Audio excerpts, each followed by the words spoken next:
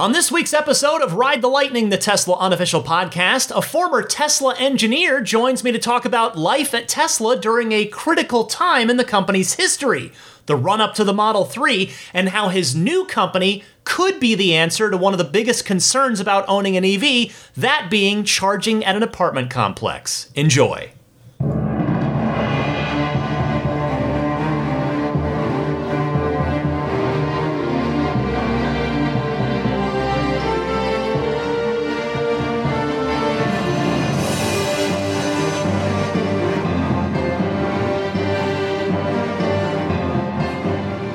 What's happening, friends? Ryan McCaffrey here with you for episode 365 of Ride the Lightning, the Tesla unofficial podcast for July 31st, 2022.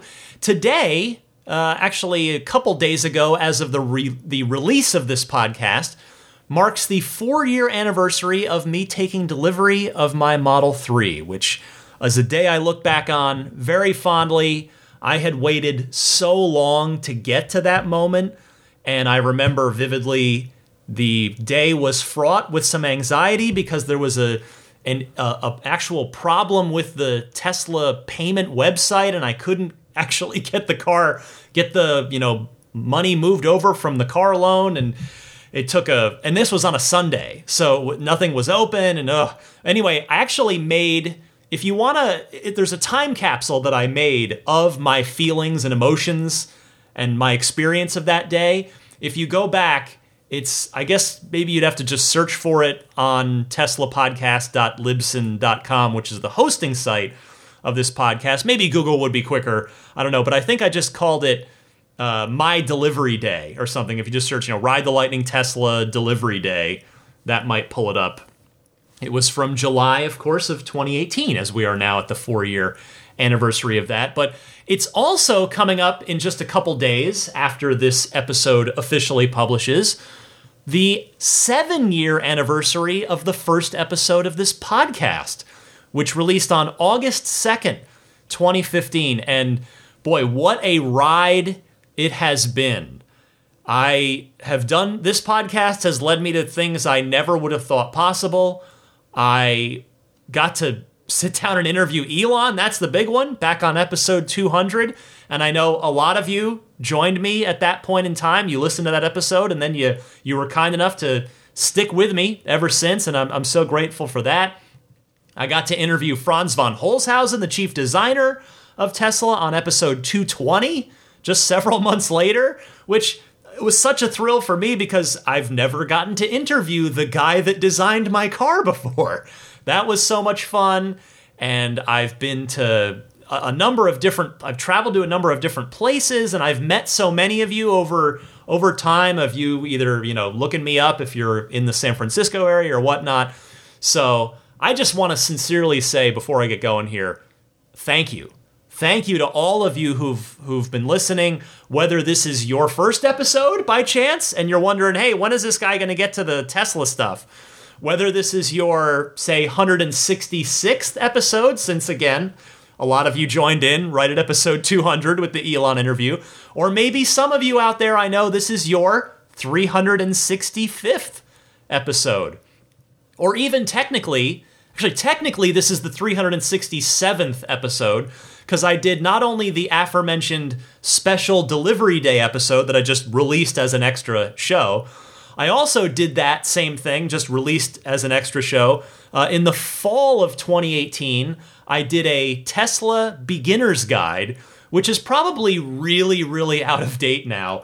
But I made it at the time because so many people were getting Model 3s. The car was just hitting volume production. And so that's probably a time capsule itself right now. Anyway, what I want to say again is thank you, because your time is valuable, and I really do appreciate you spending an hour plus of it with me each and every week. And also, real quick, those of you kind enough to back my podcasting efforts on Patreon at patreon.com/Tesla Podcast, I hope all of you at the ludicrous tier that get access to that weekly lightning round bonus mini episode enjoyed this week's bonus mini episode, which was about how getting the very unique opportunity to drive the original Tesla Roadster back in 2009 totally changed my life. And I'm telling this story now on the lightning round on Patreon because last week, as it turns out, was the 16-year anniversary of the unveiling of the original Roadster. So again, if you'd like to learn more about my Patreon, I always give it a plug at the end of the show, but you can find more at patreon.com/Tesla podcast. It's the totally voluntary way that you can choose to support me and my podcasting efforts here if you like. All right, let me set up the heart of the show here real quick. It's not going to be the usual roundup and analysis of weekly Tesla news, and that is because in just a short while here, I am going to be departing on a family trip with not just my wife and kid, but my extended family as well. We're going off on a family trip.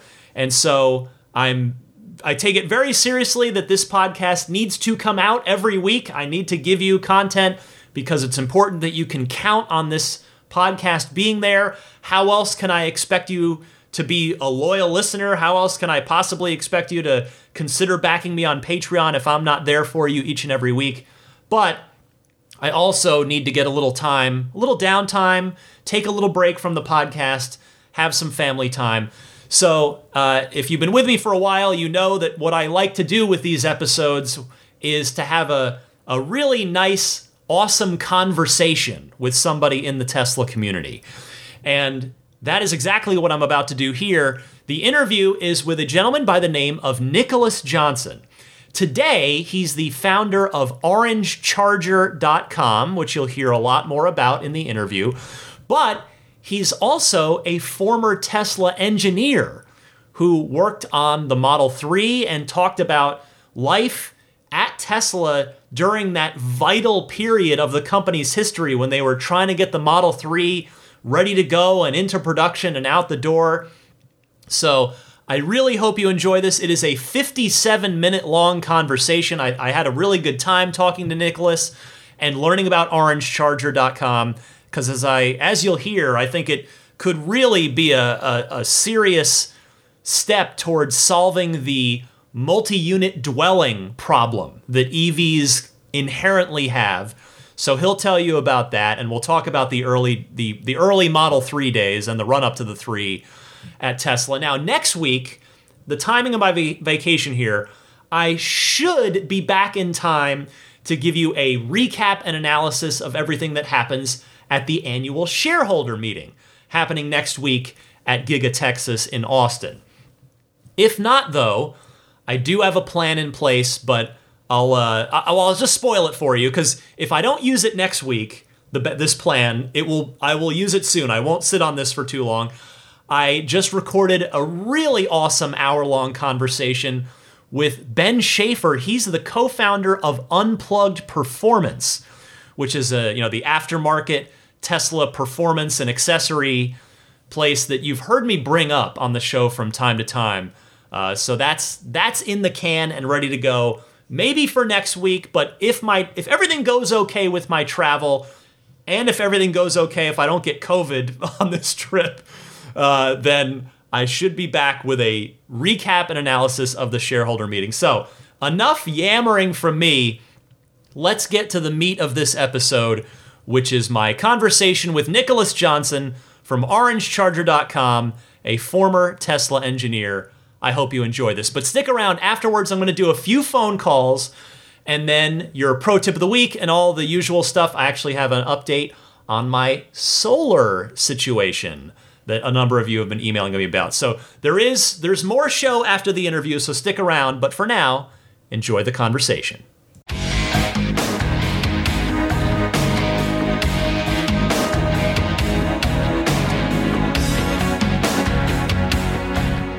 My guest this week is Nicholas Johnson. He is a longtime Tesla engineer, longtime Tesla employee, who now has a very compelling new startup.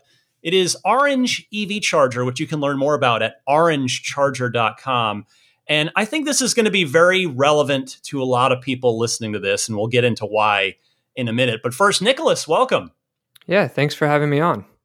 Absolutely. So Yeah, you and I met through a mutual friend, and I'm so glad we've connected because what you were up to at Tesla was very interesting to me. There's stuff in my car that you directly worked on, and what you're up to now is a really fascinating attempt to solve one of the key remaining problems in the EV movement. So I want to start with your Tesla background.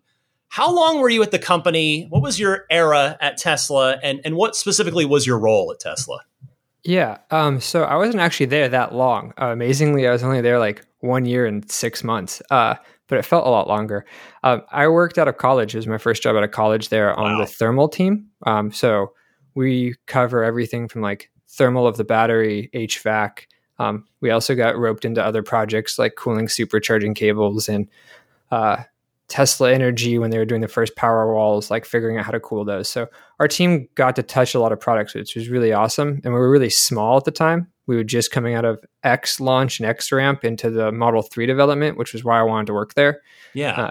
My function of like reasoning for wanting to work at Tesla as a design engineer was one, I wanted to be, put my mark on history. And I thought Model 3 was going to be one of the most historic cars, at least in my lifetime, in terms of disrupting the automotive industry, which was bringing a affordable, awesome electric car to the masses. Because before that, you had expensive electric cars, and everybody was like, "Oh, it's only for the rich," and it doesn't actually solve any problems. And right, as you were saying, I think in one of your other podcasts recently, is Elon's really focused on scaling volume right now, which is the key to EV adoption, actually having a climate and health impact that we talk about. Because like, if only a small percentage of people have access to EVs, is the best way to put it, then it doesn't actually have any effect on the societal impact. It's just like, oh, you don't pollute, great for you. It's like, but you need a lot of people. So that was cool. And some of the products I worked on that are directly in your car were the HVAC, coolant systems, and some of actually the autopilot cooling for Autopilot 2.0. Oh, that's interesting. So meaning like keeping the full self-driving computer from melting down during a heavy workload? Yeah, that and also the heating elements in the cameras. So one of the things people might not know is the cameras melt snow or water. They heat up around the cameras to allow them to see in, if there's snow on them or debris on them. And so it's designed to heat up and clear the view. So we also did the design for that. You mentioned the Model 3 a minute ago and how you felt like it was going to change, be this really important car in history. So was that kind of the driving reason that you had applied to Tesla and you wanted to work there coming out of college? Well, I'll be frank. It took 13 interviews to find your friend, Jeff, who was in the role I wanted. Wow.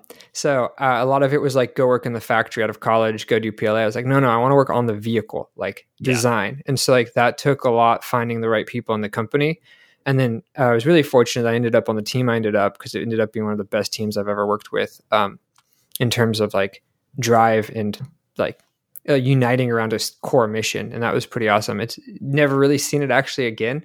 But that was one of the things. So yeah, it was very much core to why I wanted to work there. It's like, this car is going to change everything in terms of the way people think about automotive in my lifetime. And I want to be a part of that more than just, even more than just being, I want to directly like impact how that vehicle is built.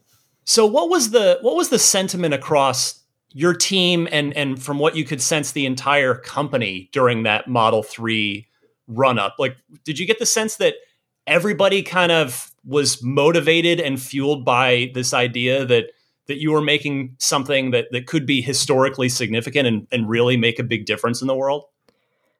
I'd say 100% yes, in general. Not everyone, obviously, at the company feels that way.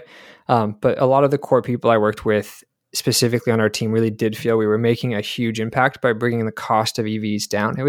It's kind of why I also started this company. It's like, can we bring this to the masses? That was the game-changing moment of like, can we bring the cost of this technology to the point that the average person could afford it? And can we get the volumes high enough to scale it to actually have the impact we wanted on the environment, on our air quality, on our energy grid and system? Like, there's so many benefits to electric cars that motivated a lot of people I worked with. A good example is I just remember being there at like 11:30 at night with another engineer on the 12-volt team. And he looks around the office and it's like pretty full. Yeah. And, Wow. it's like we're pushing something, and he's like, "This is when you know people care, when they're staying. Like you have enough people staying late." But in other times, the office was empty, so it ebbed and flowed kind of with the push. I think I've never worked like Elon's ability to get people to work really hard and bring them together is one of his greatest skills, right? Yeah. For better and for worse, I think back then even more so, he wasn't so Twittery and so popular. He was still kind of an unknown, becoming more known billionaire. Right. Wasn't the wealthiest person in the world. People thought Tesla was going to fail. And that was like, telling your parents, I'm going to go work at a car company in Silicon Valley. And they're like, that doesn't exist. That's not going to work. Like, that's going to fail.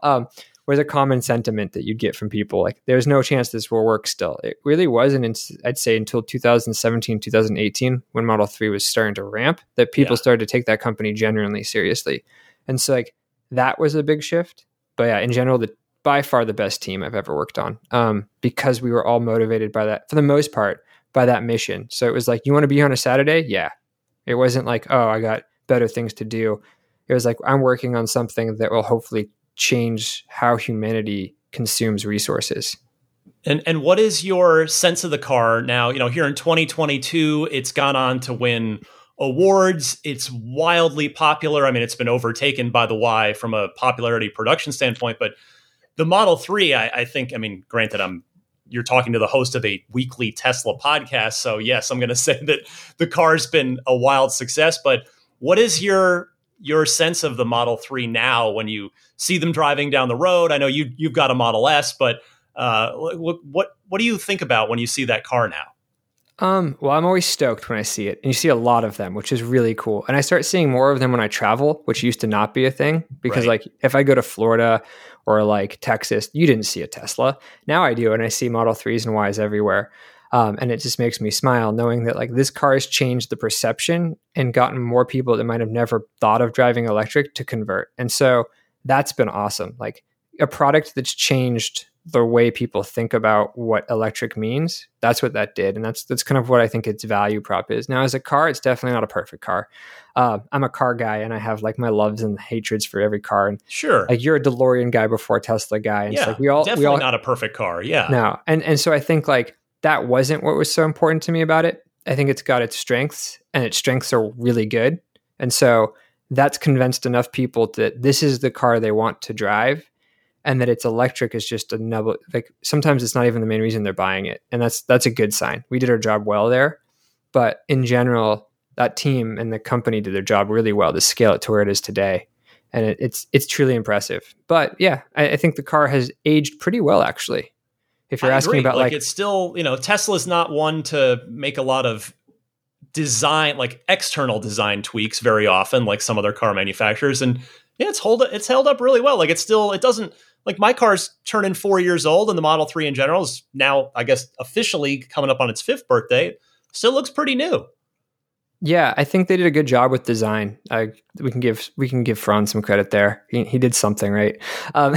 He's maybe pretty good at his job. Yeah, he's pretty good at his job. But I think that's a part of like the Apple-esque. You asked about like culture too. Like there's a lot of Silicon Valley in Tesla because that's the people that live here and work here and have kind of built it. And there's got a lot of little Apple-esque in a lot of the engineers that came from Apple to work on Tesla. Mm-hmm. And in a lot of the design choices feel very Apple, which is, I think, good because Apple, in a sense, is a timeless design. They go minimalism, they go simple.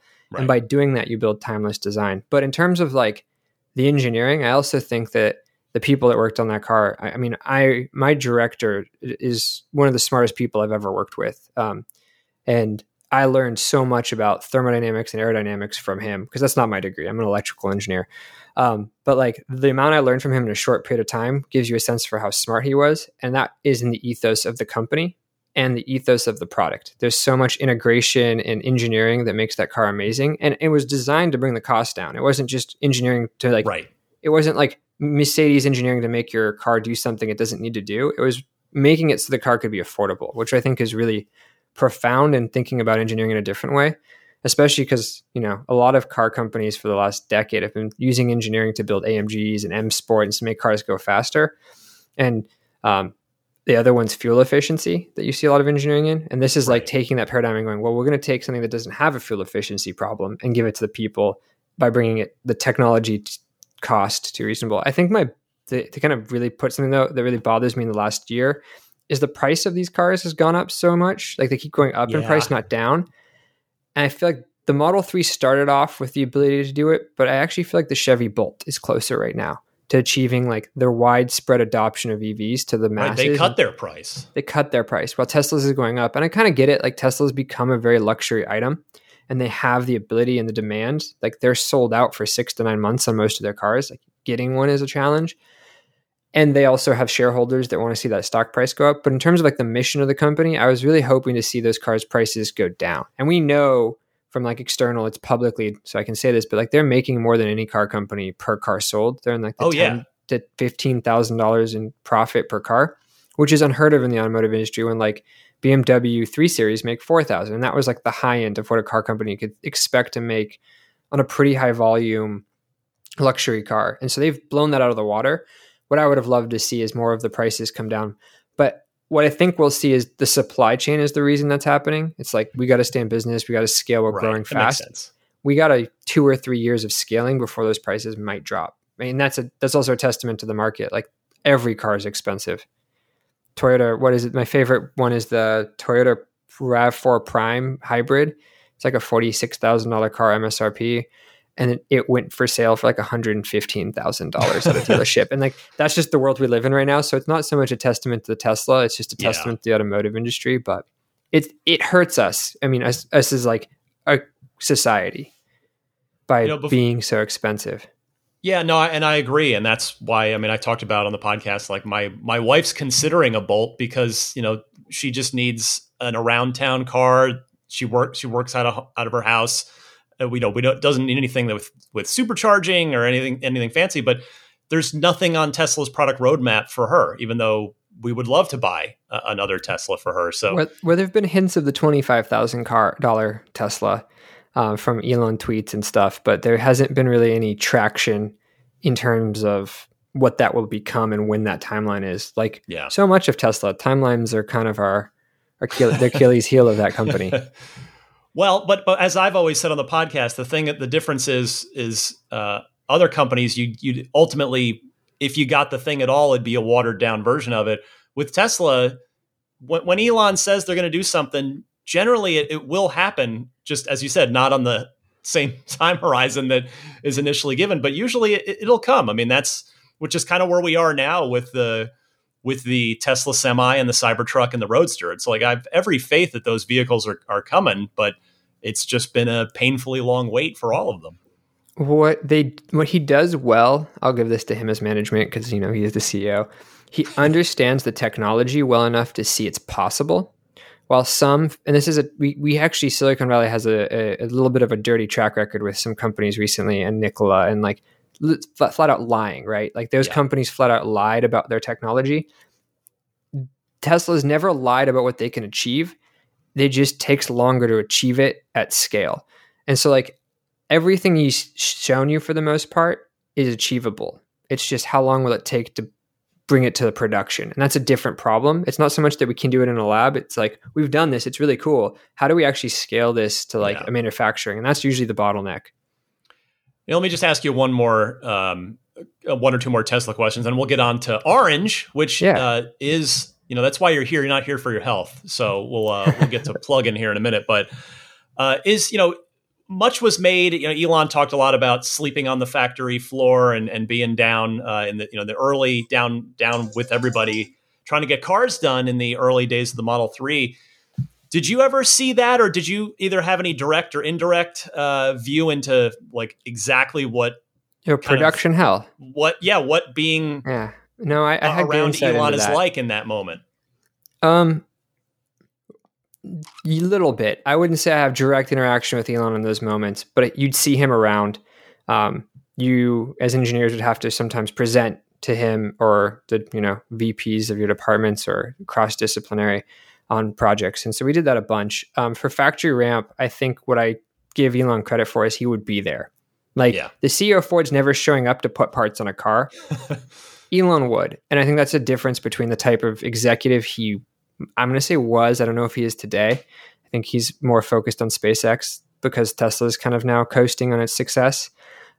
I say it's ramping on its success, and there's the right people in the right seats, so he doesn't have to worry about it as much. But back then, it was still very difficult to find talent to run a lot of those parts of the company, especially scaling Model 3 development. Mm-hmm. One of the things that he'd probably admit, but I think we made a mistake at as a company was, and I'm a part of this mistake, as an engineer, we overestimated our capabilities in automation, and none of us really actually had backgrounds in automation, to be honest, that were doing some of the automation. Like, it sounded cool. I wanted to do it. Let's try it was the kind of idea. And it didn't work out as perfectly as planned. And so that was a hiccup and a lesson learned that kind of led to the manual processes that got put in place to kind of fill that gap. What I will say is they've filled in those gaps with automation over the time of lessons learned. And that's where I think Tesla is one of the best places as an engineer to work, because you get to work on something, often fail, and then figure out how to make it work the second time or the third time. Well, that's not always the case for big companies. Like, as an engineer, I would never have been able to do what I did at any other OEM, because it would have taken me 7 years of earning my stripes at like a GM or Ford before they'd ever let me work on a product or design that would go to production and scale, let alone work on like process changes in a factory, right? But because Tesla was a lot more like, let's try things and give smart people a chance, you get to work with really smart, hungry young people who are willing to put in those 100-hour weeks to learn, because that's what we love doing. That's usually what the hiring mark is like. Are you passionate about what you do enough that you'll stay here on a Saturday because what you did on a Friday didn't work, to get it to work by Monday? And that's the character structure that I think he hires for. One thing, I don't know if you know this, but Elon, I don't know if he still does this, but interviewed every engineer. Oh, wow. And I know there were certain teams, like he's talked about how he interviews everybody on the autopilot team, but I didn't realize it went back in the day. He interviewed every engineer hired. So I had to interview with him and also write like a 2-page essay to 3 prompt questions he gave me. And that was his, why are you here? What is the value? Are you smart enough? That's the first thing. It's like, and he doesn't look for like, the company itself doesn't always do this, but it doesn't look for attributes as like your school or your background. It's whether have you done before, like what projects have you worked on as an engineer? Because, and I agree with him this now as a founder, like a lot of people have great credentials, but when you give them a task to get something done, they actually don't know what that means. And so engineering is about delivering something someone can use. That's why I love it, and like seeing someone use it. So that is something he's hired for. That's kind of comes back to your like saying they make great products. It might take them longer than they say, because no one knows how long something will take. Humans are bad at that. But they have the people there that will generally keep checking away and learning to get the final result they want. And sometimes they even come up with things that will never be seen. One of my favorites was the snake robot. That was an intern project. Yeah, it's that video is still on the Tesla YouTube channel. Like it still seems like maybe that's a viable option for when full autonomy is a thing. It might be. You never know. I don't know what the rollout and expense would cost to, retrofit superchargers with all of those. I feel like it's astronomically expensive. Your 6 motors per arm. But that was a really cool engineering project that an intern did over like a summer internship. And like that kind of gives you a sense for like the freedom people also had to try things and not get like pigeonholed into this is the way you have to do it. It was like somebody came up with, wouldn't it be really cool if we could do this? And they did that in their spare time. So that's the company culture of like the type of people you worked with. And I know I said I would pivot to Orange, and I will, I promise. But you got to tell me, like, getting interviewed by Elon, was that? I mean, were you expecting that? And what, like, was that intimidating? What was that like for you? I mean, it's a short interview. It's 10 minutes because he's so busy, and it's more like a check-in. At that point, you've already been given a job offer. He's final veto. Got it. So he's got 3 questions. But yeah, it's nerve-wracking. Like I remember staying up 2 nights before, just being like, okay, I can't screw this up or I don't get this job, that type of thing. Like I really want this job specifically. Like I've months at this now, back and forth with Tesla's hiring department to get like where I was. And your friend that you mentioned is really actually influential in me getting that job. So I owe him a great deal of gratitude because he believed in me enough to like back me up to be like, yeah, this young guy out of college can do this very difficult role. I can see it in him. He's got the hustle. And then I left him a year and a half in to do something even more difficult. Well, all right. There's the perfect segue. See, I appreciate you're taking the interview into your own hands. So again, I teased it at the top, Orange Charger.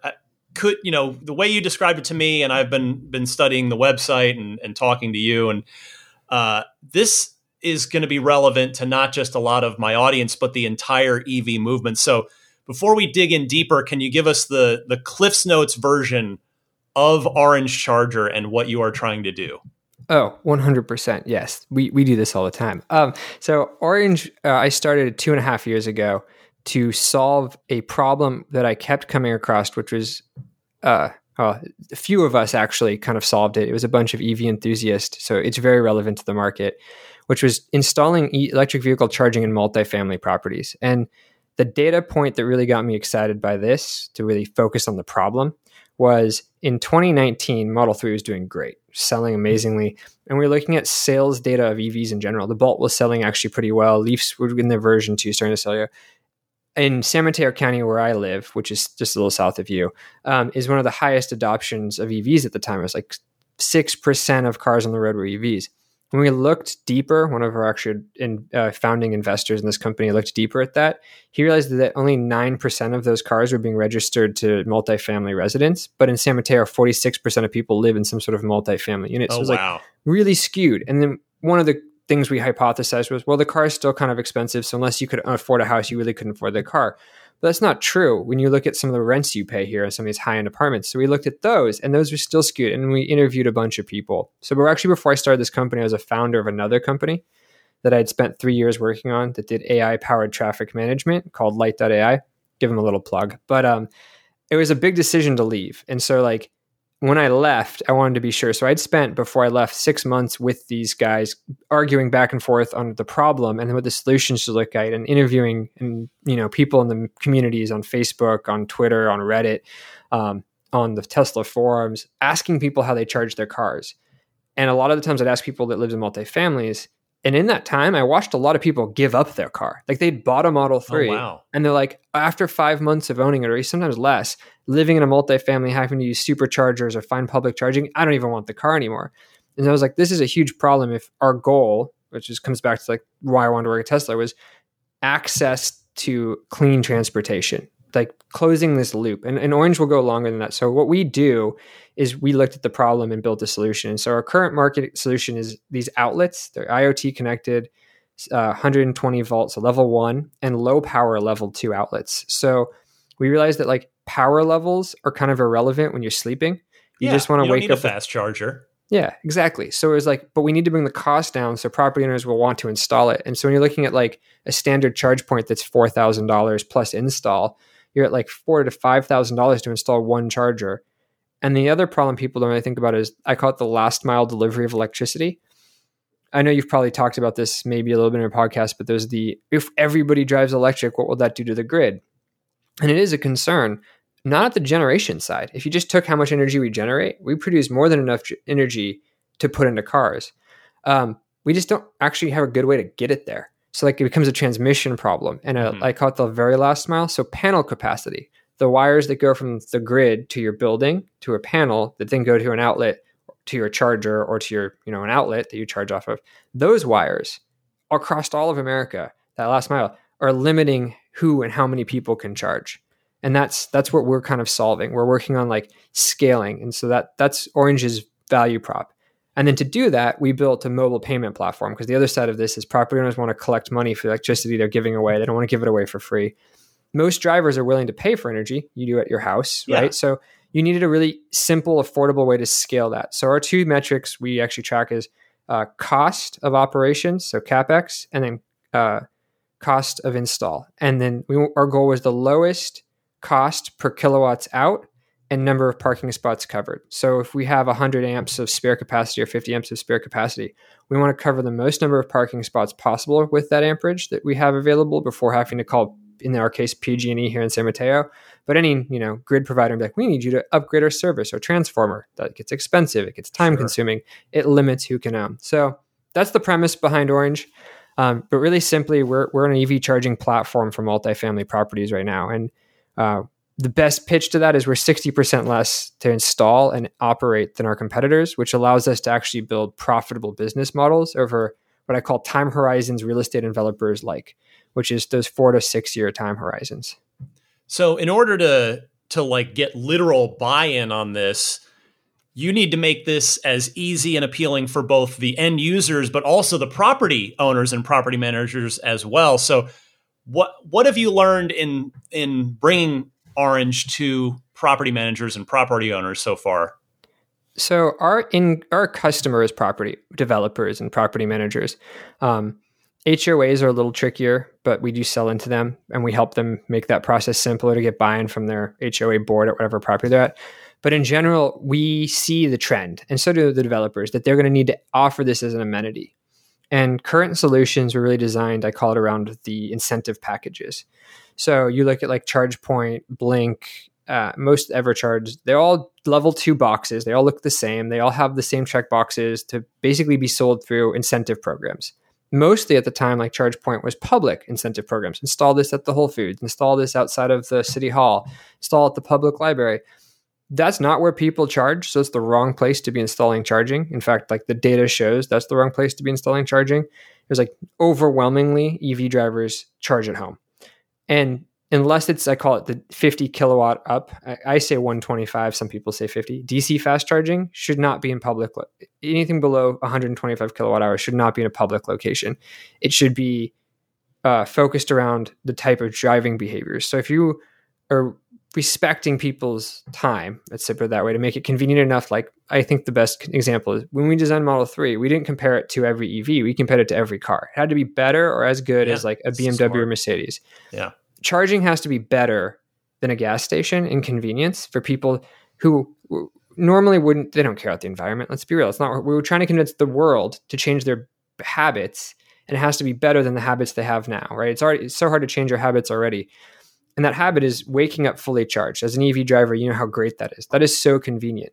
But for somebody who lives in a multifamily and don't have that, that ownership just drops off. They're like, this is not worth my time, right? Or my inconvenience, unless I'm a diehard environmentalist to do this.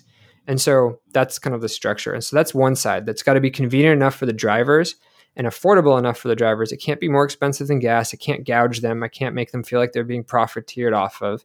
But they're willing to pay for energy, sometimes above, to not have the convenience of charging at home. The property owner side is really simple. These guys are real estate people. They're usually investing because someone else's money in most cases. They're no different than a venture fund, and it's just a different product. And they're figuring out, I have money to just spend. I build this product. EV drivers want this product, but I need a way to make it so that it doesn't hurt my business model. And so for us, a lot of it is focused around, I call it the economics of charging.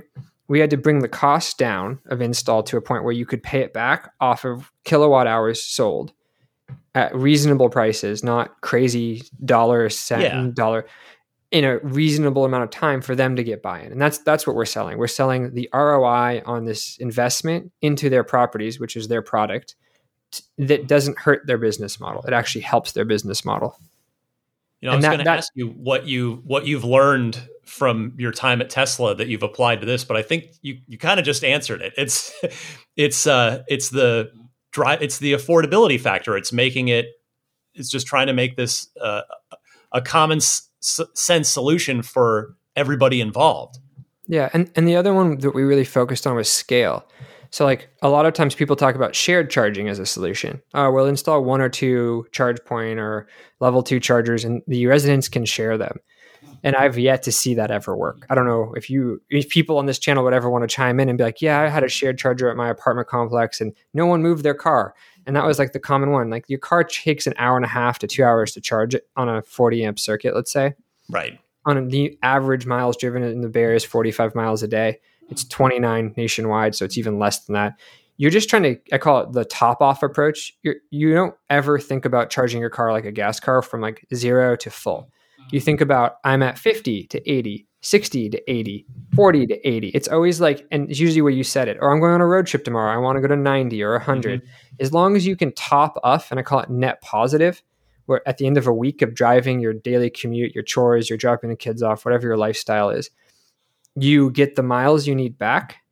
That's what we're selling. And so the shared approach fails at that because you don't have the confidence of knowing that where you park your car every night, you can plug in. You have to hope someone's not there and that they'll move their car once they're done charging, which traditionally we have data to show doesn't happen.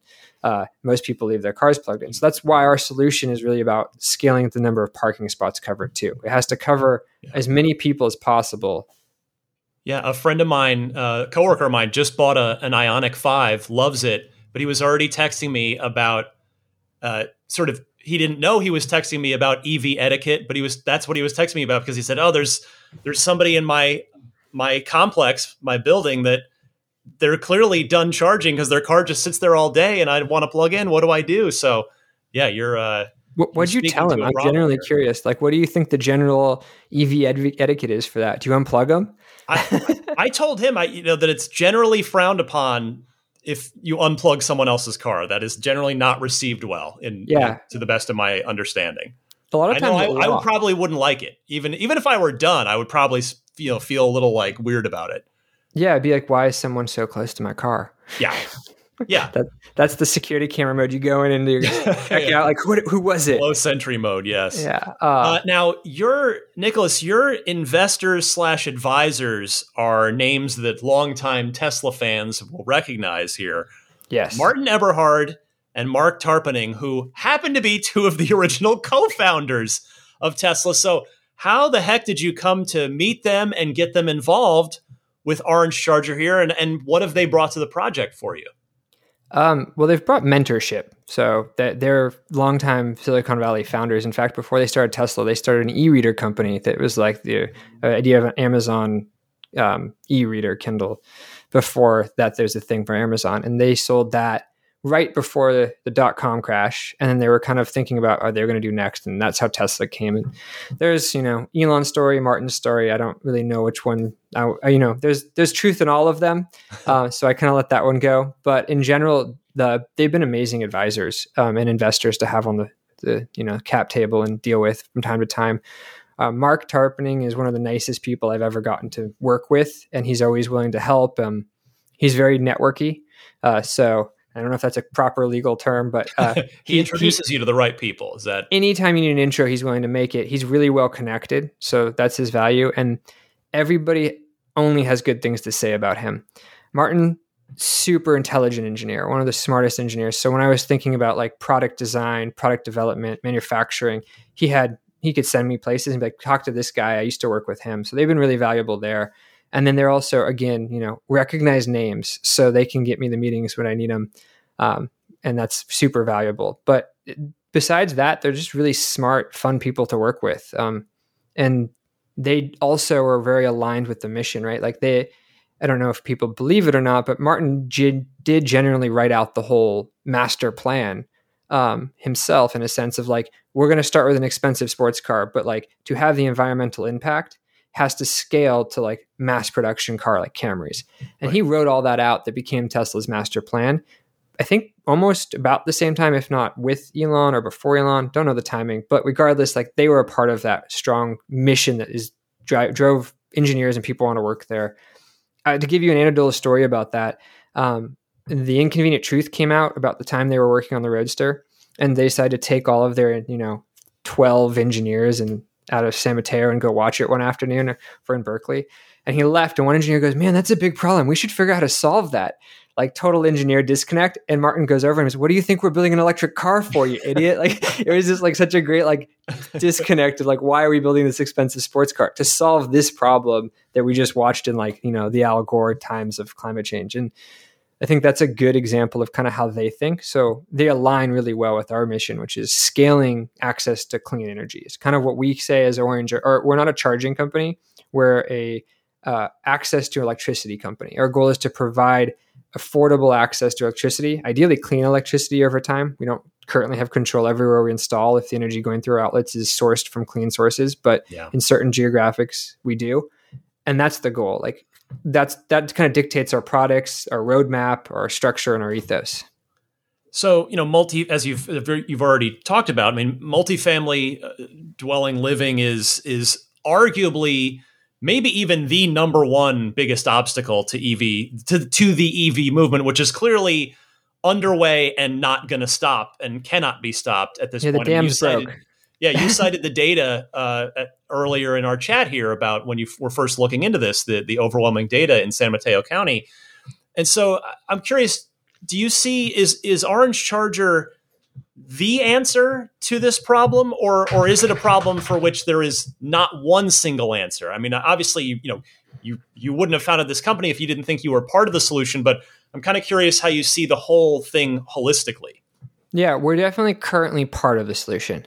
As we scale and grow and hire and build our next product line and add our software features to manage stuff, I think we will become probably, hopefully, the de facto solution for any multifamily property. You come to us and we have a solution for whatever your property type is. We have the ability to help manage energy and demand response and all these other things that people don't really think about, but big properties have issues with.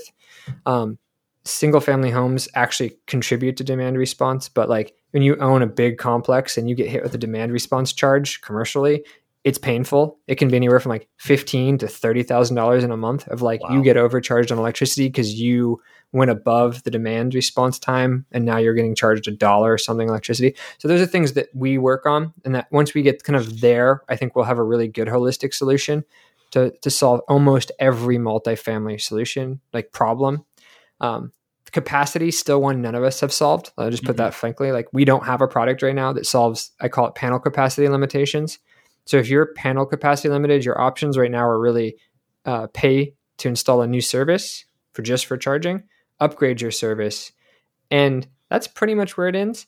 We are working right now on ways to expand that so you could scale, I call it linearly, with demand. Like, we work with a lot of multifamily developers who might have 25 EV drivers in a 200 unit apartment complex. That's pretty good. That's usually like LA, Bay Area. Yeah. They don't have that across their whole portfolio. And so it doesn't make sense for them to retrofit more than they need, but they do need ability to scale it as people show up, or, be just ahead of that. So that's kind of what we're really working on, is making it so they can do that. I think one other similarity that I see between what you're doing at Orange and what Tesla has been doing for a while now is that you've got to have good software. It's a hardware and a software problem. Can you kind of talk about, because you could have, your Orange chargers, I know there's like Bluetooth built into them, so they talk to each other, and there's some neat stuff going on, but the software has to be good for either the end user or the property manager. How has that portion of the challenge been in getting the software to be good? We're a software company at heart. Like, that's where, coming from like my background, I love hardware engineering, but like software has been ethos in all of my hardware engineering. So, I think software is the most important part of this. In fact, I tried to off-the-shelf cellular outlets. So to give you a little background, one of the problems people don't think about in multifamily is they're kind of Faraday cages when you go underground into a concrete structure, and your cell phone doesn't have service. I don't know if you've ever experienced this, but I experience this every time I go to Palo Alto to their city hall. They installed charging where there's no cell service, but to activate the charger, I need to ping a cell network that then pings to the charger, and I can't do it. So I actually have to walk outside. I take a picture of the charger, and then I take and like hold it up with someone else's phone to scan it so I can activate the charger in the basement that's on probably Wi-Fi at the building, but my phone's not, so it has no service. So like, that's a common problem in multifamily, like underground connectivity. So the outlets we had to build to solve that was like one of the problems we had to overcome. And so at first I was like, I'm going to buy an Amazon Alexa outlet, call it a day, and just have some manufacturer in China like put my software on top of it so I can activate and deactivate them and monitor energy. What I quickly found was there's two things we had to meet. One is we have to meet energy grade metering. So we have to be certified as a watt hour meter in certain states to sell kilowatt hour electricity. So that was a design consideration. Most Amazon Alexa outlets aren't accurate enough to do that level of metering. So we had to build the metering in. Next was connectivity. We needed to reduce the cost and allow connectivity. We wanted connectivity of the outlets to our network for over-the-air updates, real-time reporting. If somebody comes in and unplugs your adapter, we'll let you know. We have that ability in most of our installs. Good. But we also knew we couldn't rely on the cell signal down there. So we mesh network our outlets, and then our outlets communicate directly with the phone. So we have Bluetooth, Wi-Fi, and cellular on most of them. And then the other thing is people don't think about is networks aren't like static. They change with topographies, cell towers going up and down, buildings being built. So we have been working on now creating a dynamic network where like it can self-heal and it will decide what devices to use as the gateway. So that's the hardware side, but it's a lot of software on the hardware that's allowing all that to happen.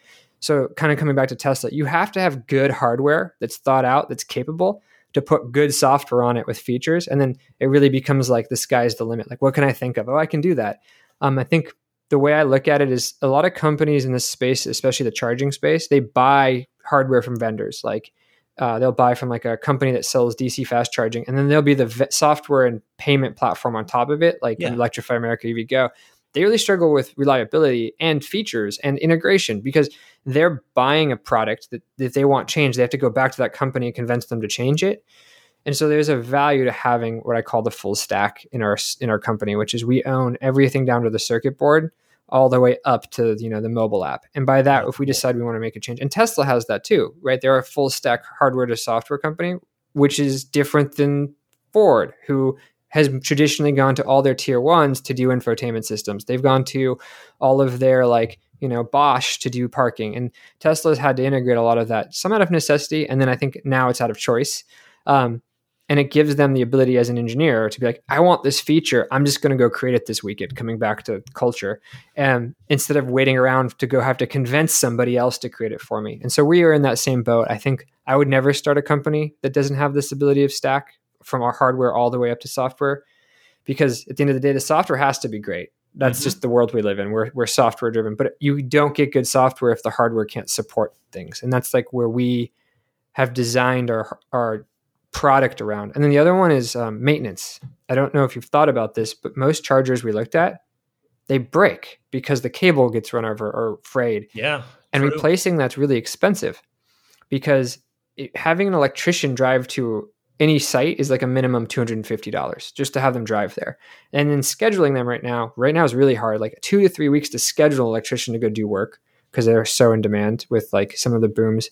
And then minimum $250 plus hardware cost. If it's like a charge point, you have to replace the whole system. Some companies will just sell the replacement cable. Electrician has to turn off the breaker, do the work. It's C10 certified, so it's not like an average person can do this. You couldn't have your maintenance guy do it. And we were like, that's really bad because that means if things break, it's on the property. It's really expensive if we have that. So we actually removed the cable with our outlets, which we get kind of criticized for. It's just an outlet. But as a driver, you get a mobile adapter. You'll take care of it better than the public thing. We just know human nature. And if it breaks, Amazon 2-day. That's the longest you'll be down, right? And there's no electrician. So that was a huge realization that by removing the cable, we remove one of the main failure points to inhibit people from broken chargers.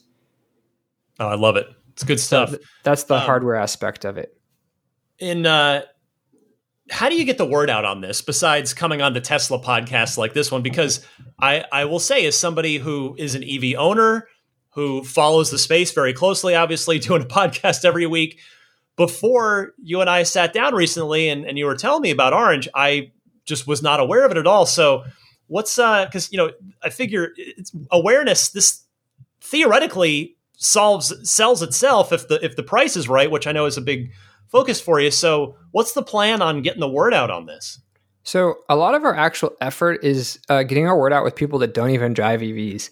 A lot of the people I deal with are like management or owners of large multifamily companies. They own thousands of properties across the US and they're institutional investors in real estate. That's where a lot of our actual focus is. So we're a pretty B2B company in that respect. So we're not going to an EV conference. We're going to to give you an example, a multifamily housing conference. And we're hanging out with people that buy and build multifamily housing because that's our current niche target we're after. And we want to become the dominant player in that space. And that is a little different than, say, another charging company who's selling mostly to EV drivers, right?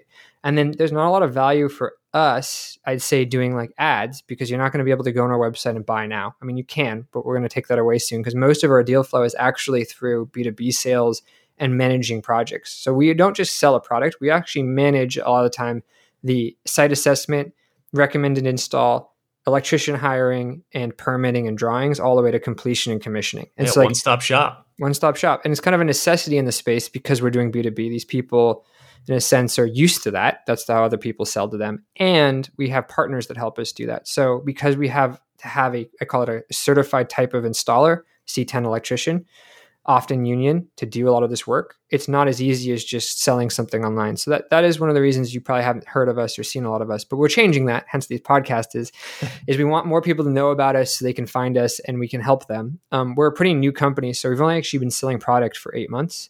The first part of starting a company is building product, getting UL certified, doing some bring up. We're revamping a lot of our software right now from like mistakes we made early on, thinking about like, this is how we think it's going to roll out. Now that we've rolled out, we're like, oh, we actually need to change our software to like better manage, I call it organizations, or better manage drivers, or better do billing, and like automate certain parts. So like there's still a lot of work that we're doing there that I think will be the next 3 to 4 months before I feel like we're going to just be ramping these things out of a manufacturing facility. But yeah, the more people know, the better. Hopefully we can solve as many parking spot problems as possible for people in their multifamily so they can own EVs and do it in a way that makes property owners stoked to have us there. And so, now that we're getting some, you're speaking to a fairly large audience of 100% EV owners and or enthusiasts. So for my listeners out there who might be in a position where the Orange Charger might benefit them, either as an end user and or as a property owner, property manager, what would you advise them? What should their next step be to try and get in touch with the company, get Orange into their property? Well, the easiest way to get Orange in your property is go to our website and fill out on our homepage our like contact form, and we'll reach out to you pretty fast in a day or two. If you guys overwhelm us and you like us so much, it might take us a few more days. We just brought on 2 new sales guys in the last 2 weeks, so that's been probably helping with that. But in general, that's the easiest way to get hold of us. We will recommend other charging solutions if we're not the best one. In general, like we're not here to shove product down people's throat. We're generally here to solve a problem that exists, and we think we have a good solution for it. So we're happy to give insight and information on like what is your problem. If you live in an HOA, we have packets that we can email you to help you like get through the HOA process of votes and legal for the HOA organization to sign off on you installing Orange. And then the biggest one I think I'd be interested in knowing from your audience is because they are EV drivers. And what I did early on actually is I went to all the superchargers in my area during rush hour, called like the 5 to 6 p.m. And I hand out these little flyers to find people like how many people still have to rely on DC fast charging as their mode of charging.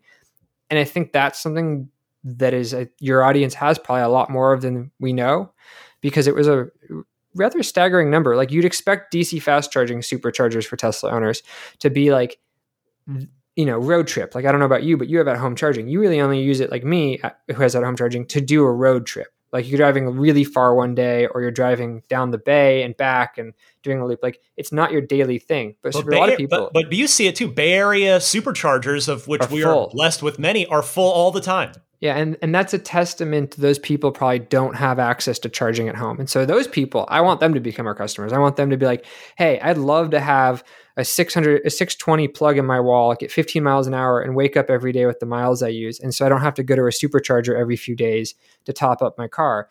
And I don't think people think about this, but it's actually really bad to do DC fast charging. So there's to your car, like it's not good for it. It was designed to make an EV convenient for the 99% of driving that you do when road tripping. It's like, I'm going to drive to Colorado. Before EVs, before supercharging, that would take you freaking forever. Like you're stopping. Ask the original Roadster owners about that. Yeah, Roadster owners know about that. And so like that solved that problem. It wasn't designed to solve at-home charging because it does have a negative impact on your battery life. There's no question there. And then the other one is cost. It costs more to use those. Those prices we just saw increase. I think you just had somebody on your podcast talking about like Canada's doubled or more in their supercharging prices. Yeah. I think we're going to see that trend continue because the problem with DC fast charging is it's not a business model that works. Tesla does it because it sells cars, but I think it's Electrify America is VW's punishment for Dieselgate. Exactly. So like they're not doing it out of the kindness of their heart, and that they're going to try to figure out at some point to monetize that as we get to the masses, right? Where we're talking 10, 20, 30% of EV drivers. It's going to be a profit center for people. They're going to be like, I install charging to make money. And you're going to pay probably close, to be honest, in the future for gas prices for those because they can. There's no, you're buying and you're not. And it's like, that's my fear of that. But on top of that, it does one other thing people don't think about. It's impact on the grid. Mm-hmm. So during the time you get off work is also the time we have like the highest spike in energy consumption, as well as when all of our renewables kind of die off. So all the solar on our roofs start getting shaded. And so you have this, it's called the duck curve in California, where we have so much renewable that throughout the day we produce plenty of energy. We don't use it. And this is where storage, Tesla Energy Storage at grid scale is really interesting. And there's a number of companies entering that space that I am really fascinated by. But if we continue the trend of expecting drivers to use DC fast charging and thinking about like a gas station model, their user behavior is going to be that of a gas station. They're going to get off work. They're going to go fill up their car while they do some errands at a DC fast charger, and then they're going to go home, which puts strain on the grid at the worst time. And it's the most expensive electricity because we're spinning up peaker plants. We're spinning up the most expensive energy to put in their cars, sometimes the dirtiest energy to put in their cars. Yeah. And so if you can offset that by saying you can go home and charge slowly overnight, you're taking when the energy is used the least. Most people are asleep. They're not running appliances. They're not watching TV. They're not at work. That's the best time that we can charge cars. And so that's what we're also trying to offset, is getting that user behavior to also help the grid.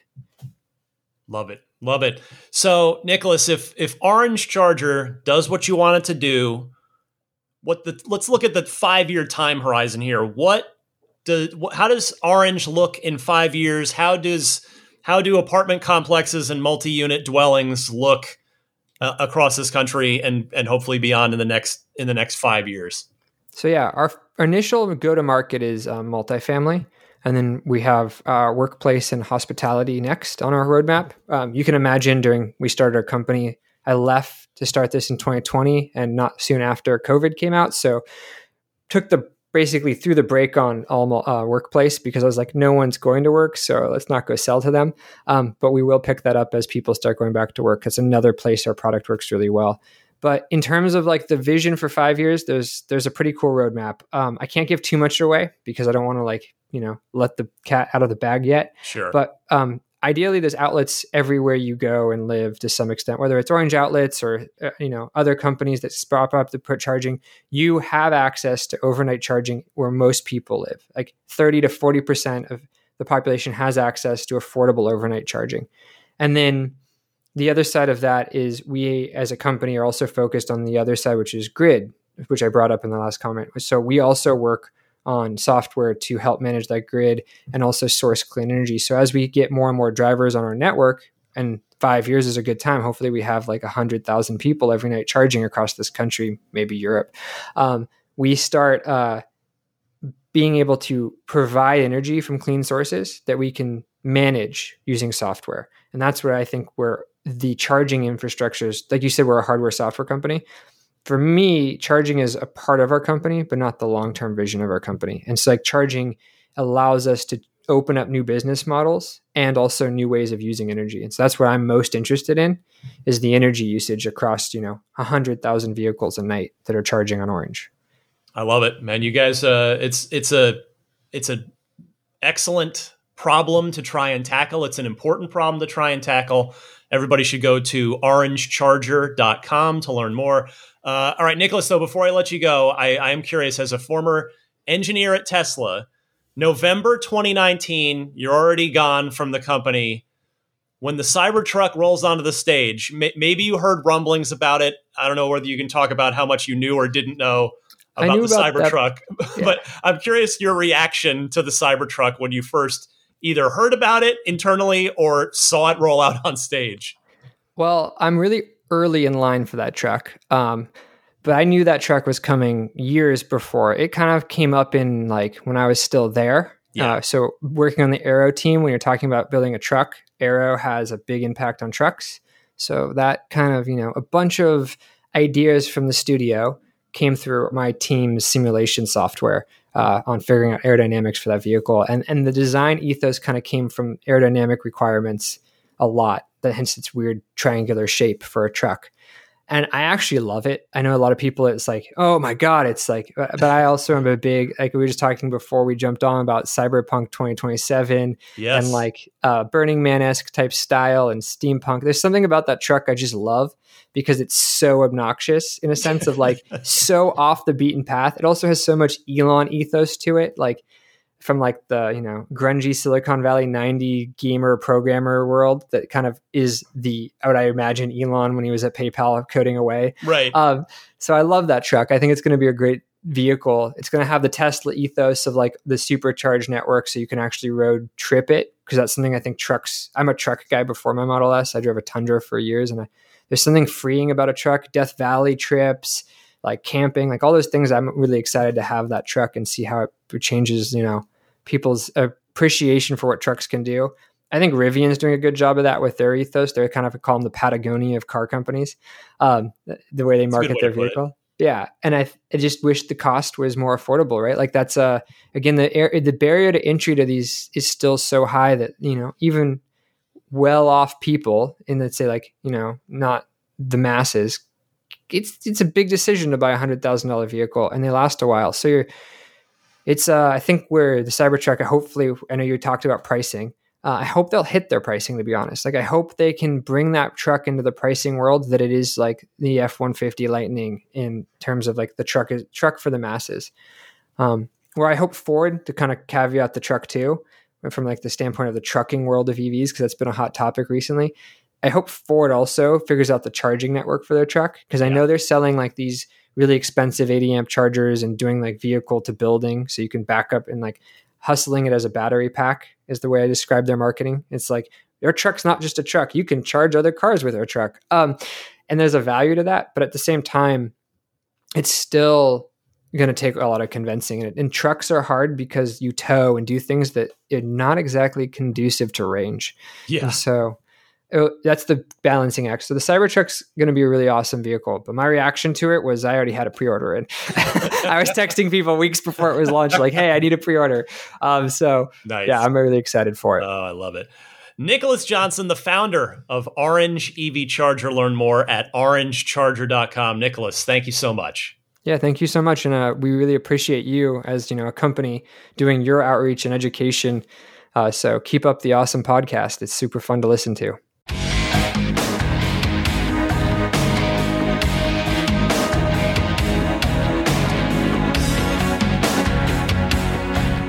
I hope you enjoyed that interview. I had a really good time chatting with Nicholas there. Learned a lot. It's always neat to get the insight from somebody that was actually there. While I was sitting there waiting for my car, he was working with a big team to help try and make the thing happen. All right, let's do a few calls from the Ride the Lightning hotline. Your calls. If you've got a question, comment, or discussion topic for the podcast, give me a call. There are two easy ways to do that. Either use your smartphone's built-in voice recording software, record your question. Please try to keep it to 90 seconds or less so that I can get to as many people each week as possible. And then email that file to me at teslapodcast@gmail.com. Or you can take that same 90-second or less call and actually call and leave a message on the Ride the Lightning hotline itself. It's a toll-free number you can dial anytime, and the number is 1-888-989-8752. Again, that's 1-888-989-TSLA. And if you know someone special with an upcoming birthday, anniversary, graduation, or some other special occasion, you can give them a unique gift of recorded voices from friends and family telling them why they're special. The recordings can be podcasted or put onto a keepsake. Visit lifeonrecord.com to learn more. First up is Cody in Tennessee. He's the gentleman you may recall had his Tesla firebombed. An explosive device was thrown under his car while it was parked on the street, and I played you the news clip. He made the local news. Here is Cody with an update on his situation. Ryan, Cody in Tennessee. Following up on my Tesla attack, for lack of a better phrase. So someone recognized the vehicle from my Instagram, reached out to the parents of the owner of the vehicle, and they reached out promptly to me saying, hey, this was our kid. We're mortified, paid for everything. Don't worry about it. Just let us know. And so sorry. And so fortunately, the damage wasn't as bad as I thought it would be. It was Tesla took care of me this morning. It was an aero shield that needed to be replaced. It went off. The explosive went off right below the rear motor. Unfortunately, there's no damage to that. Thing's a tank, which is great. So they took care of it. The parents of this kid paid for it, and we're all set.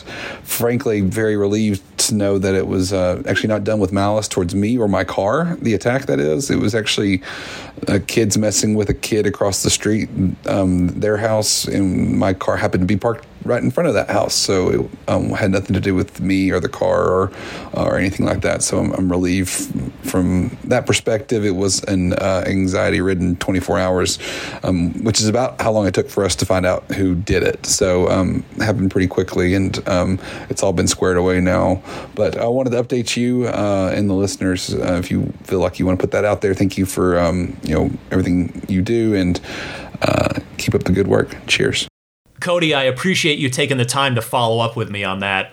I am relieved to hear, first and foremost, that your car is okay and there's no serious damage to it. Now, secondary to that, I'm also happy to hear that your Tesla wasn't specifically targeted, nor was it anything directed at you personally. And hey, kudos to the parents involved here for taking responsibility and making you whole on this as well. I'd like to see that.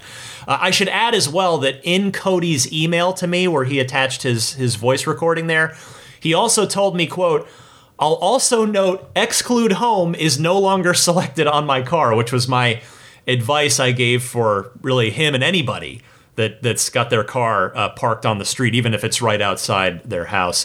So Cody, I'm glad to hear it. I'm glad the news is good here. And here's hoping that you got all of your bad car karma out of the way at once, and that the rest of your Tesla ownership experience will be, if nothing else, an uneventful one for you. But thank you very much for calling in. Adam from Orlando is up next, responding to my discussion about the key fobs being removed from new Model S's and Model X's, that the key fobs will no longer be included at delivery. Go ahead, Adam. Hey, Ryan. Adam from Orlando here. I was just listening to the latest podcast, and you were talking about the key fobs not being a big deal for the S and X.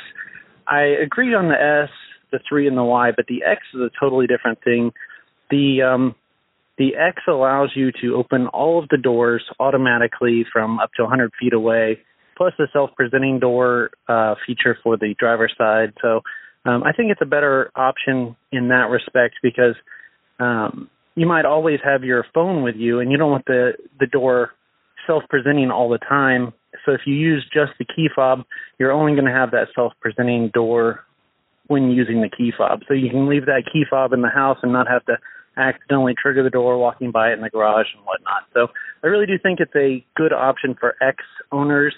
And like you said before, when you're buying a $100,000 plus vehicle, it is sort of a big deal to just cut these little nickel and dime things out for cost-cutting reasons. So thanks for the show and all you do. Adam, you know what? Good point. I agree with you. The X is a bit of a different beast than even the Model S, and you are right that the key fob makes good use of the Model X's various door tricks.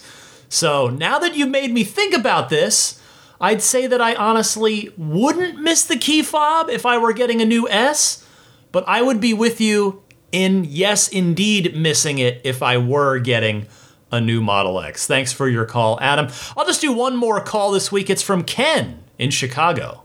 Hey, Ryan, this is Ken from suburban Chicago. Long time, first time. I'm driving an early 2016 Model 70 S70D with 71,000 miles on it. I have ordered a new Model S, but I'm calling you today on July 21st because it is the 1-year anniversary of me placing my order for my new Model S. And I'm not expecting delivery until late August or early September. So there is quite a wait for these cars. I know you've had other people on talking about the wait, and that's my experience with it. However, I'm still happy for 2 reasons. Number one, I'm driving a Tesla right now, and that's a wonderful car to drive. And number 2, the new car has increased in price by $10,000, which I am not going to have to pay. So all in all, I think things are coming up quite positively, even though it's been quite the wait. Again, thanks so much for everything you do. It's a great podcast. Listen every week. Take care.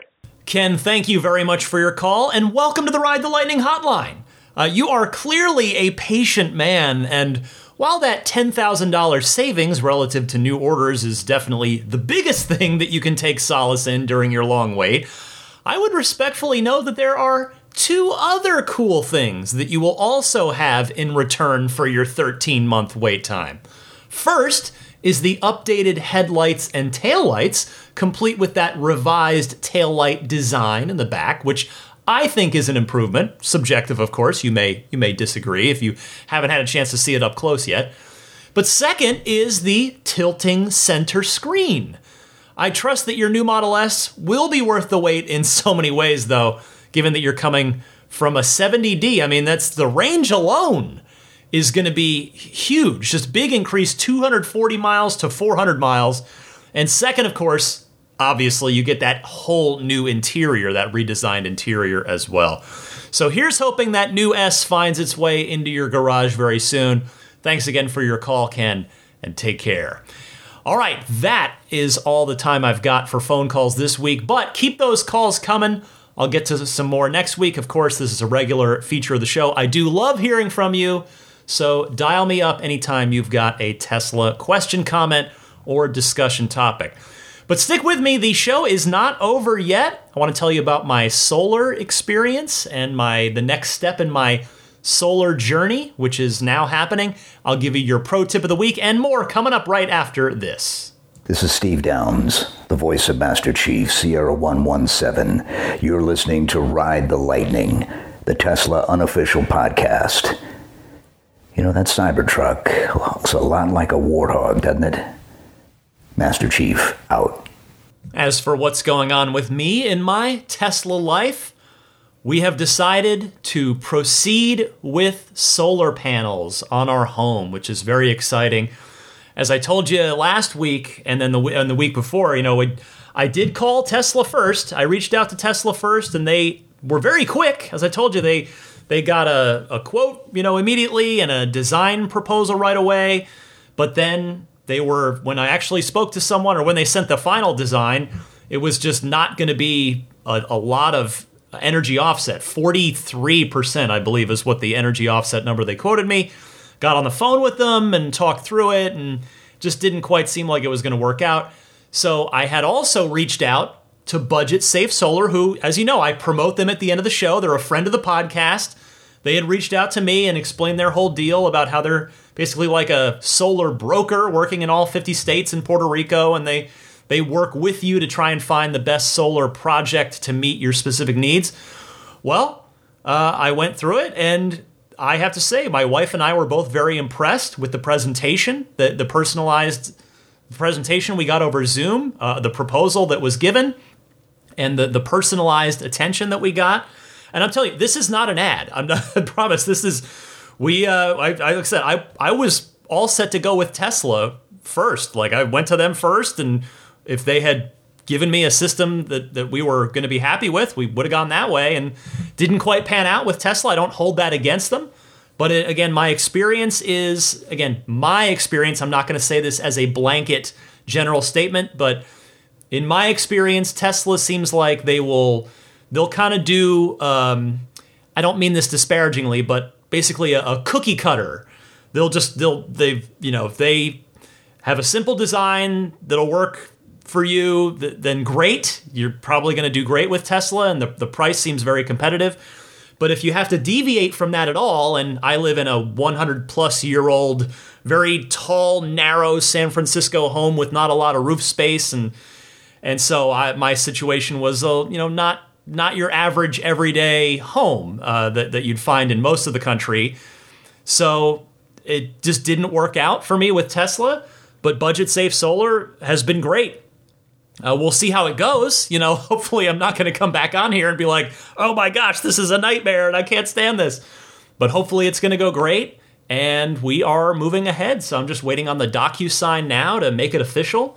But proceeding with solar, which it's really exciting. I got to say, I've wanted this for a long time, but we never really got serious about it. And honestly, the thing for us is we had some money set aside for our home project stuff, home project budget, and And we also, I would say that the big motivator for us is the federal tax credit on solar installations is at its peak now. It is gonna step down over the next few years. It will be going down for 2023 and then down again.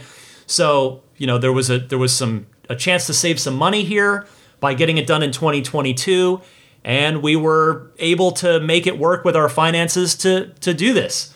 So, I mean, we'll be paying for it for a bit. It's not going to be we don't exactly have that money between the couch cushions, but we're going to make it work, and hopefully it's going to go great. So, I'm looking forward to working with Budget Safe Solar, and that way, when you hear me plug them at the end of the show, you will know that I'm not just plugging them as a friend of the podcast and as an alternative to Tesla Solar, that I'm actually a client. I am a customer myself, which actually I'm a customer of all the stuff all the friends of the podcast that I mention at the end of the show. It's all products that I use. It's all stuff. I mean, I'm not just throwing it at you to try and make a buck. It's all stuff that I use and like myself. And now I can say the same thing about Budget Safe Solar. So I will, again, keep you updated on this solar project as it progresses. Meanwhile, though, pro tip of the week time. Here is Doug from East Hampton, New York. Hey, Ryan, this is Doug. I'll say from East Hampton, New York, because that's where I am now. I have a pro tip, or at least for me it was a pro tip once I discovered it. It's well known that Sentry mode keeps your Tesla from sleeping, and so you lose 7 or 8% or so of battery a day. I think it's also known that cabin overheat protection has some effect on the battery too, but that's only active for 12 hours, and obviously depends on what the outside temperature is.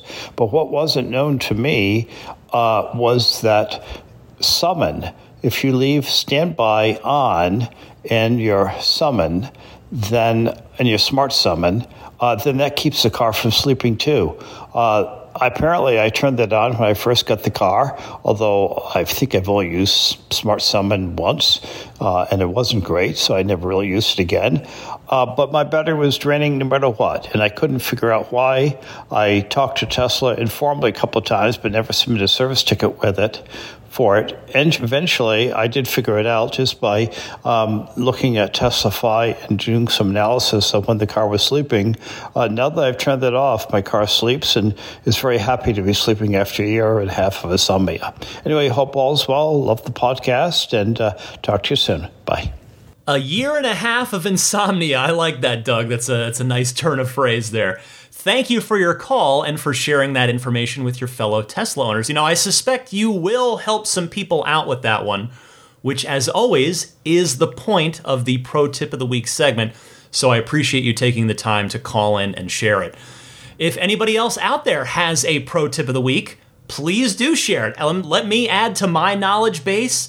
Let everybody else out there add to their Tesla knowledge base.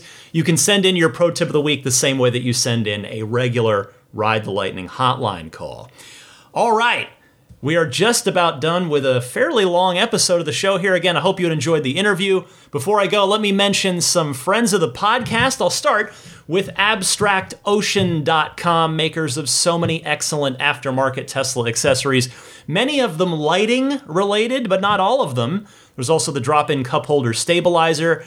They have their very popular 4th generation tempered glass screen protector for the 3 and the Y. I need to check and see if they have one for the new S and X yet. I presume they probably do by now. But it's got an antimicrobial coating, and it uses aluminosilicate glass, which is the same stuff that Corning glass uses for Gorilla Glass. So it's good stuff.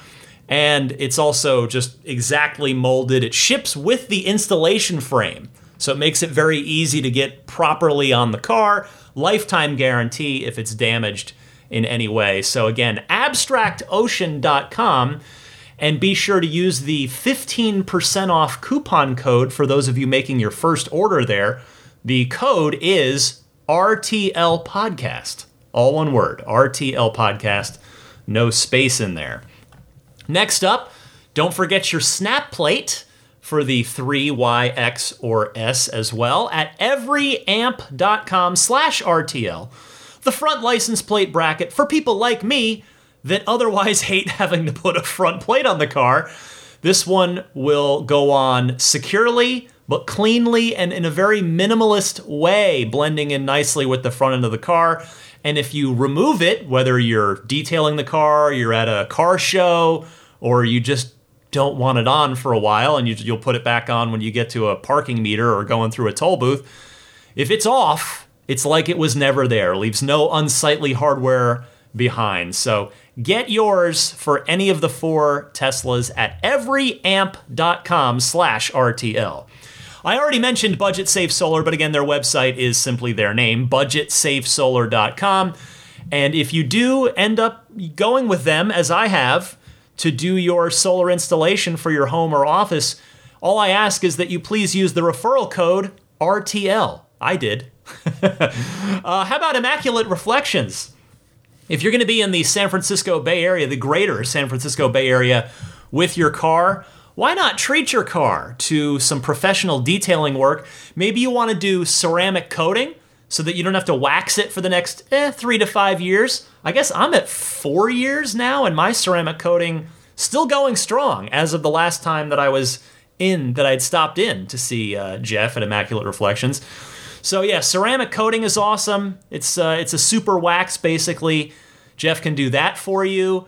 There's also, of course, paint protection film. If you want to do some, maybe the front end of the car, maybe the front end and the rockers and all the high impact areas, maybe you want to do the whole thing. There's also paint correction. Get your paint finish looking better than factory new, which is exactly what Jeff did for my car. It looks better than when it came out of the factory. So anyway, any service you book, it can be anything. You don't have to do it like a certain dollar amount or whatever. Any service you book, there is a nice little discount waiting for you. All you got to do is mention that you're a Ride the Lightning listener, and the way to reach out is through the website, which is irdetailing.com. And then there's puretesla.com/RTL. Don't forget that /RTL on the website there. That is the place to go for your dash cam and Sentry mode setups, because you want a reliable dash cam and Sentry mode at all times. I told you the story last episode about how I was nearly sideswiped at 70 miles an hour on the freeway by a Prius taxi cab. And I saw a lot of you went onto my Instagram to watch the video of that too, the dash cam video. And if that person had hit me, I would have had the video to prove that I was in my lane going perfectly straight. So thank goodness that I had my dash cam. Make sure you're using one as well. And why not use puretesla.com/RTL? Because the reason to do so, it's micro SD based. So it is just a long-term solution. It's designed for the constant reading and writing that happens with your dash cam and Sentry mode. So again, one more time for that, puretesla.com/RTL, $49 for the 128 gigabyte kit. Ships free anywhere in the US, which is a nice little bonus as well. Finally, there are my friends at Jada. They make all kinds of great center console related accessories for your Tesla, whether you have the newer center console style or, like me, the older one now. They've got lots of cool stuff, namely the USB hub console, storage organizer, USB hub, including USB-C ports, Apple Watch charger, AirPod charger, all in one. Really excellent product. They also, for those of you like me that have the older Model 3s that don't have a built-in wireless charging pad for your cell phone, use the Jada one. That's what I have in my car. It looks factory. It looks great. It works great. No tools required to put it in. Couldn't have been easier. You can get that at getjada.com/REF/8. Jada spelled JEDA. I know that URL is a little annoying. That's my referral URL. I humbly ask that you use it because, in full transparency, they'll throw me a couple of bucks from the sale if you do purchase through that link. In return for you using that link, I offer you a discount. Use the coupon code RTL on any Jada product that you may choose to buy. I mentioned the Patreon at the top, but just one more time, patreon.com/Tesla podcast. That is the website to go to where you can choose to support me, support my efforts here. I've been at it for 7 years, never missing a week. I'm very proud of that. So I hope maybe if you're listening this far, you've hopefully enjoyed the podcast. And maybe you've been listening long enough where you think, you know what? Yes, Ryan, you have earned my support. I'm going to jump on that Patreon, whether it's at the $5 tier that gets you early access to each week's episodes, $5 a month. What is that? It's like a cup of coffee. You could step up to the $10 tier. That's the ludicrous tier. That's the one that gets you not just the early access, but also that weekly bonus mini episode that I've been calling the Lightning Round episodes. So then the perks, there are more perks and more tiers. They go on up, but you can find out all the information at patreon.com/Tesla Podcast. If you are not already subscribing to the podcast, that is a free thing that I highly recommend so that each week, every time there's a new episode, it pushes out to you automatically. So you can subscribe on any of the major podcast services, including Apple Podcasts, Google Podcasts, Stitcher, TuneIn, Spotify, also YouTube. But it's just audio only. There's nothing to look at. But if you do just prefer to listen on YouTube, you can do that by just searching Ride the Lightning Tesla on YouTube. You should find my channel very easily and can subscribe there. Email me if you ever need to or want to, teslapodcast@gmail.com. My Twitter and Instagram, I'm the same handle on both of them, DMC_Ryan. And with that, let me say thank you to the Plaid, Maximum Plaid, and Roadster and Space tier Patreon backers who get their names shouted out at the end of each week's episode. First up, thank you to the Plaid level supporters, grandfathered in now as the Plaid level has been retired. George Cassiopo, David Brander, Logan Willis, Jason Chalukas, Tim Hyde, Peter Chalet, Eric Randolph, Dory and Steve Guberman, Jeremy, the Tesla owners of Taiwan, Ron Lee, Charlie Gillespie, David Perella, Dennis Peak, Jeff Angwin, Chase Cabanillas, the Lydia family, Aaron Altschul, Jared Brown, Jerome Strack, Jamie Dalton, the Tesla Owners East Bay Club, Mike and Barbara from Louisville, David J. Howes, Travis Krenzel, Matt Nixon, the Tesla Owners Club of Wisconsin, Jonathan Zalesny, Ish, Not Elon Musk, T. Kirk Lowry, Peter, and the Bear Boys of Colorado.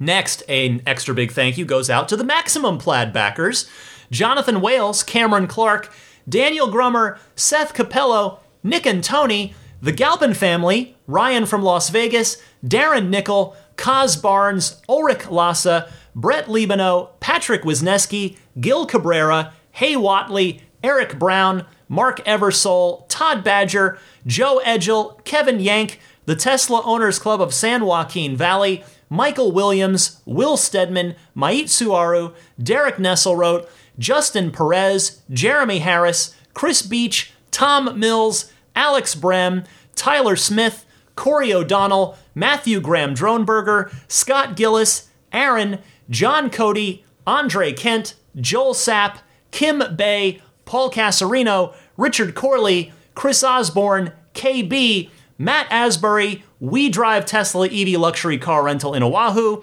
HaloBengals.com, and Chris Pratt. Finally, an extra big thanks to the Roadster in Space tier backers, Pete White, Lyle Austin, Steve Radspinner, Fernando Cordero, Lawton from Chicago, Sean Neidig, Neil Weaver, Jackson Wallace, Rolf and Jennifer Evers, Howard Anthony Smith, Victoria Iacovetto, Tesla Hitchhiker 42, and Kara Weston. And with that, I come to the end of Ride the Lightning episode 365. By the way, I had to record this very, very early in the week due to my family trip, so if any kind souls out there end up joining the Patreon at one of those shout-out tiers, Maximum Plaid or Roadster in Space, and you hear this and go, wait a second, I just backed, why didn't I hear my name shouted out? It's because I recorded this before your pledge came in, so I will send you a personal note on Patreon, and I'll start shouting you out on next week's show. But in the meantime, I am going to head off with my family. Again, I thank you all very much for listening to this episode. Hopefully you enjoy the interview, allowing me to get a little away time with my family, do a little rest, a little recharge. There's an exciting rest of the year ahead for Tesla, which I'm very much looking forward to. And with that, I bid you farewell for one more week. But again, I will be back next week That's whether it's for the earnings call recap or that other interview I've got ready to go in my pocket.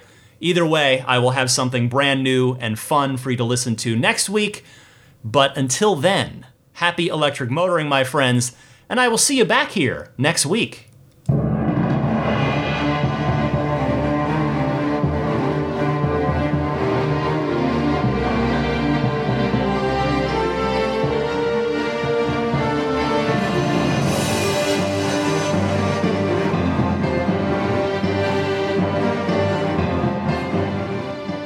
I mean, I think a Tesla is the most fun thing you could possibly buy ever. That's what it's meant to be. Our goal is to make it's not exactly a car. It's actually a thing to maximize enjoyment. It's maximum fun.